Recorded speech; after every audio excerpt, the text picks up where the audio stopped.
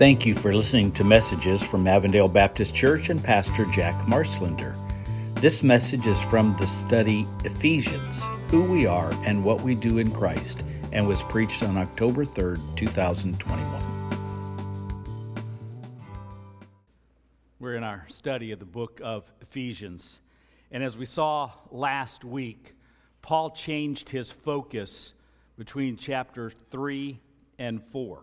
About halfway through the book. In chapters 1 through 3, primarily what Paul was doing was teaching truth, good, solid doctrine. This is what is true.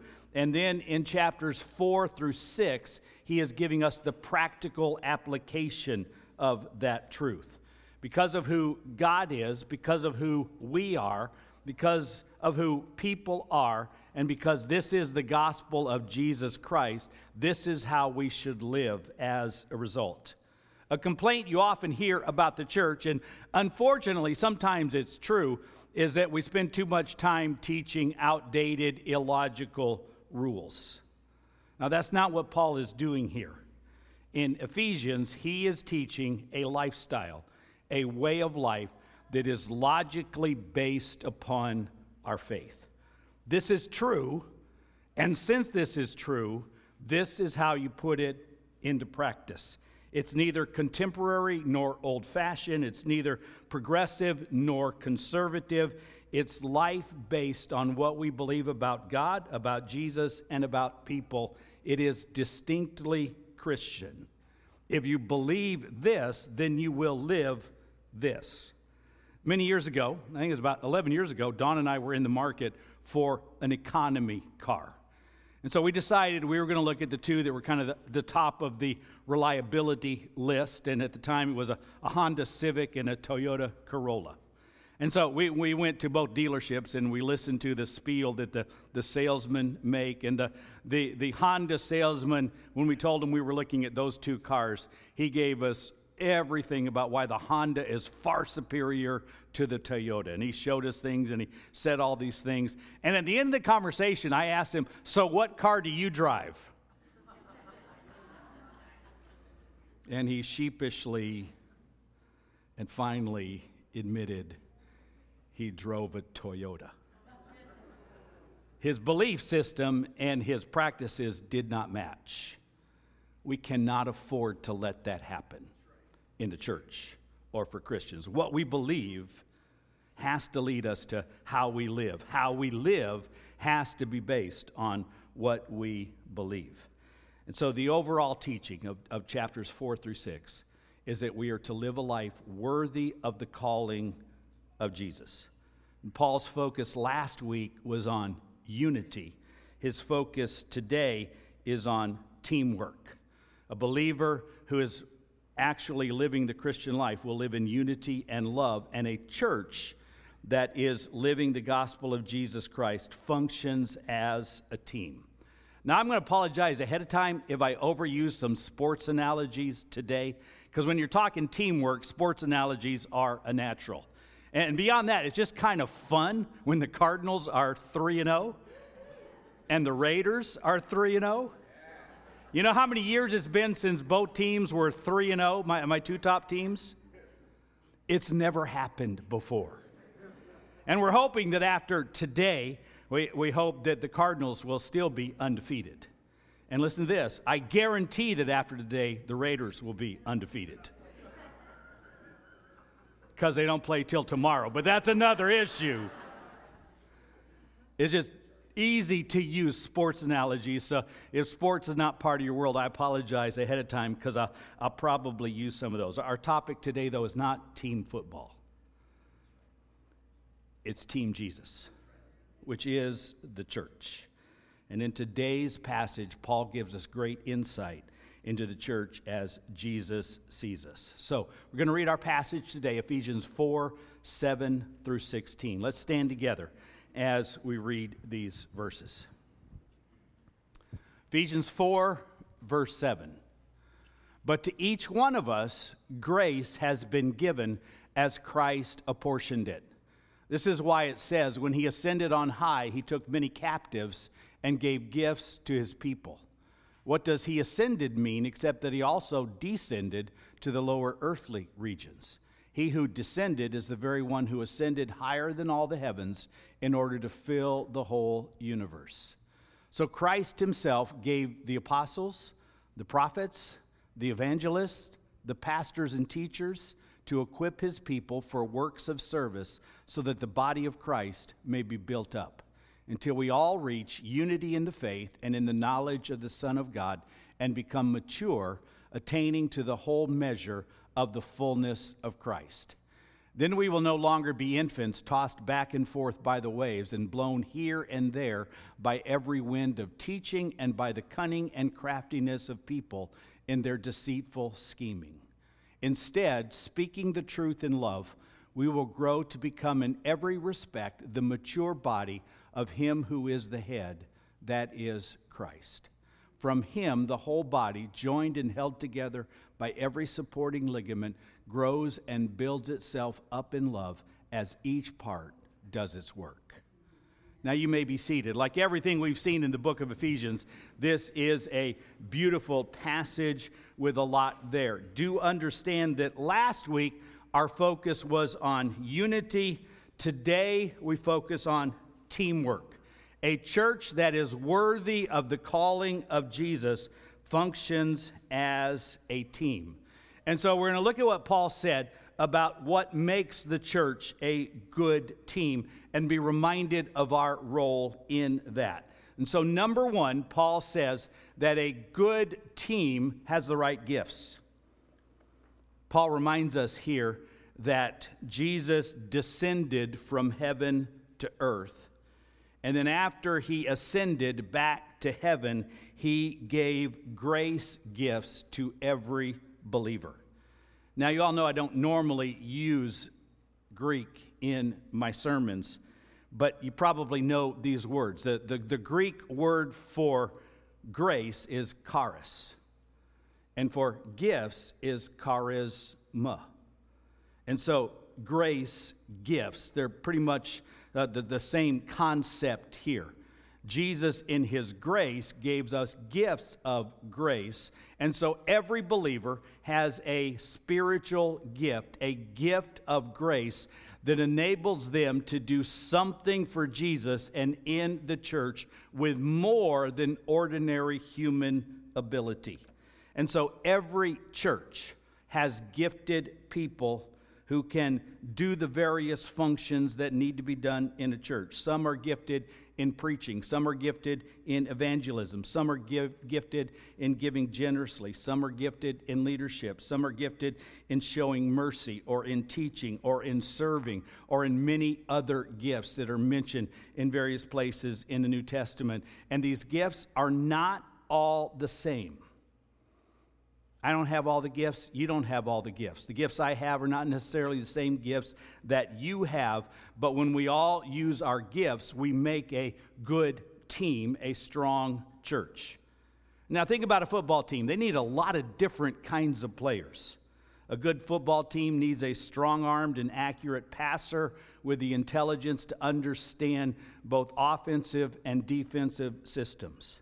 They also need some huge men to block, some fast men to run and catch the ball, and some who can kick, and some who can tackle, and some who can hike, and a bunch of other special teams.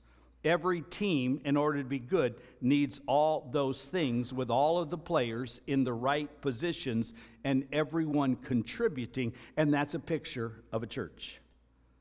Now, there's good news and there's bad news when you apply this to the church. The good news is that God provides all of the gifting. So all of us are gifted. You are gifted in something. You may or may not know what you are gifted at. But everybody who is a believer in Jesus has some kind of spiritual gift, something that they can do very, very well that glorifies Jesus and that strengthens their church. Now that's the good news. The bad news is that the modern church has adopted what I'm calling the NFL model for the church. There's 22 people on the field being watched by 60,000 people in the stands and maybe 10 million people on TV. And that's the wrong model for the church. But unfortunately, sometimes that's what we teach people. You know, come to church, sit down and learn. Go to concerts and be blessed. Listen to podcasts and learn some more. Go to Bible studies and sit there and let someone else teach you, and you will learn some more. We should instead adopt the junior high football model. Everybody makes the team, everybody gets to play, and then everybody grows. Because the biblical model is that. Every single person has a gift, and when every single person finds what they're gifted at and does it, the church is a great team. And so a good team has the right gifts, number one. Number two, Paul talks about a good team has the right leadership. Verses 11 through 13 talk about those gifted in leading the church. The apostles, that very first generation of leadership. Prophets, those who proclaim the truths of God. Evangelists, those who are gifted in leading people to faith in Jesus. And pastor, teachers, leaders of individual local churches. And then again, understand God provides the gifting for these leaders. But we need to understand what these leaders are supposed to do. Now, again, a sports analogy. Football teams need coaches. Coaches provide leadership and strategy. They teach, they discipline, they put people in the right place to achieve. But in the NFL, or really football on any level, the coaches don't play. They're on the sidelines, calling plays, motivating, encouraging, instructing, correcting, managing the game. Cliff Kingsbury no longer throws passes. Kyler Murray is much better at it. I can't imagine Bill Belichick trying to tackle an NFL running back, although I'd kind of enjoy watching that. If Bruce Arians tried to block an NFL defensive lineman, he would end up in the hospital because it's not the role of the coach to play. They are the equippers, and that's the word here that is used by Paul. Leaders are equippers. They don't do all the work of the church. They equip others to do the work of the church. And so there's that wrong model, and churches for years have that. If we just hire the right pastor, he's going to do it. No, the right pastor is supposed to look you in the eye and say, you're supposed to do it. Here's how. Leaders need to be equippers. And so Paul here tells us what church leaders are supposed to do. We're to equip members for works of service. Church leaders are to find avenues of service for their members and then train them and equip them to serve. So the truth there is that every member of every church should either be in active service or in the process of training to serve. Now, we have more avenues of service in our church than any church I know of in our size, because we have lots of ministries in which our people have been equipped and are serving. But right now, for example, we have real needs in our nursery, in our homeless ministry, in our worship ministry, in our fall festival ministry, and more. And it's the leader's job not to do all the work, but to equip others so that every member of every church is involved in works of service. It's the leader's job to equip. It is every member's job to do the actual serving. Now apply that to yourself, and I hope you can finish this sentence. My current job in the church is... Because every member should be able to give that very clearly. This is what I do. This is what God has called me to do. This is what I'm gifted to do. I'm constantly learning how to do it better. This is my job. And I hope you can finish that sentence. The right leadership equips people for works of service. The right leadership equips people for growth. Church leaders are to lead their people to spiritual growth. And when spiritual growth happens, usually, not always, but when spiritual growth happens, then numerical growth will follow, because every member of the church is strong and knows the gospel of Jesus and is talking to other people about the gospel of Jesus and is living the gospel of Jesus, and that is very attractive to people. And so a leadership leads towards works of service, leads towards growth. And C, church leaders are called to lead their church to unity. And listen, unity is based on an absolute commitment to Jesus above all else. Now, how important is unity? I talked about it last week, but I want you to see how important unity is. It's either mentioned or referred to in chapter 4 alone in verses 2, 3, 4, 5, 6, 13, 15, 25, 26, and 32. That's just in one chapter in which Paul kept coming back. My purpose last week was to talk about unity, but now I'm talking about something else, but you need unity. And let me talk about something else, but you need unity. And let me talk about this, but you need unity in order to do this. And so a leader is supposed to teach his church unity. Now, personal note. I offended some people last week when I brought up some controversial issues like asylum and critical race theory. I'm going to give you a warning. As I continue to talk about unity, I'm going to continue to bring up controversial issues. Because unity is not, let's not say anything controversial and then we won't fight. Unity is our commitment to Jesus is so strong that we can talk about every controversial issue under the sun and do so in love. And so we need to learn to bring up the controversial issues and do so in love. I didn't solve either of those issues that I brought up last week, because that's not my goal. My goal is to teach unity across races, across political parties, and in various other avenues. We need to teach that in the church we can do this. We can talk about tough issues and do so with love. But understand that happens only, and it happens only when my first commitment and your first commitment is to love God with our whole heart, soul, mind, and strength. If a secondary issue becomes my prominent issue, politics or politicians or masking or vaccines or immigration or sports or any other matter, we will never achieve unity. It's only when our number one focus, I love Jesus more than anything else, so I love the people of Jesus even if they disagree with me. That's how unity comes.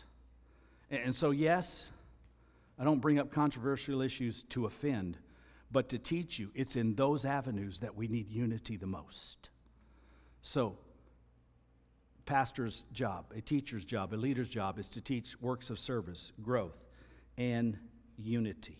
And that comes when we accept the great biblical commands that we will love God with our whole heart, soul, mind, and strength, and we will love people, all people, even people who have proclaimed themselves to be our enemy. We will love them as we love ourselves. D, a pastor's job, a leader's job, a team leader's job is to teach maturity.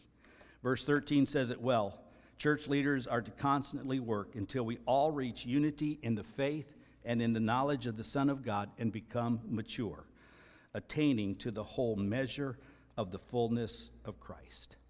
And so God has gifted the church with apostles, with prophets, with evangelists, and with pastor teachers to lead the church for works of service, growth, unity, and maturity. I'll come back to that maturity here in a minute. And the third thing that a good team has is a good team has the right goals. You can know a lot about a person, a team, a business, or a church if you understand what their goals are. Let me give you an example.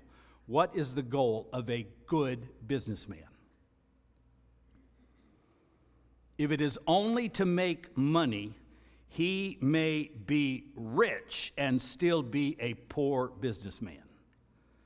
The goal of a businessman has to be more than that. He He has to want to serve his community, to provide quality jobs for his employees, to take good care of his customers, to offer quality products and service for them, and still make money.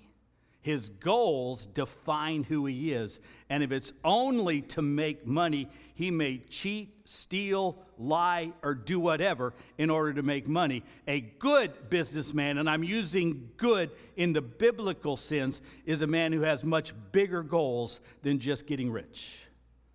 And so understanding a person's goals helps you understand them. So what are the goals of church? Paul gives us some here.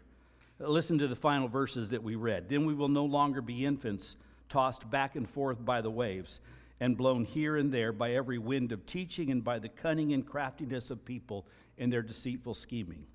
Instead, speaking the truth in love, we will grow to become in every respect the mature body of him who is the head, that is Christ. From him, the whole body, joined and held together by every supporting ligament, grows and builds itself up in love as each part does its work. So what are our goals? It relates back to that point that I brought up earlier, maturity. And so a church has to have these goals. We want to be mature in our knowledge. We need, as a church, and you need as a person, and I need as a pastor, such a secure knowledge of the truths of God and of the Word of God that we cannot be swayed by the latest unbiblical theory, by the latest unbiblical philosophy, or by the cunning and craftiness of people, and there are many of them in our world who want to turn our opinion away from God. We need to have a mature knowledge. We know what biblical truth really is. Now, understand this. That does not mean that your opinion cannot be changed. If your opinion cannot be changed, you're just stubborn.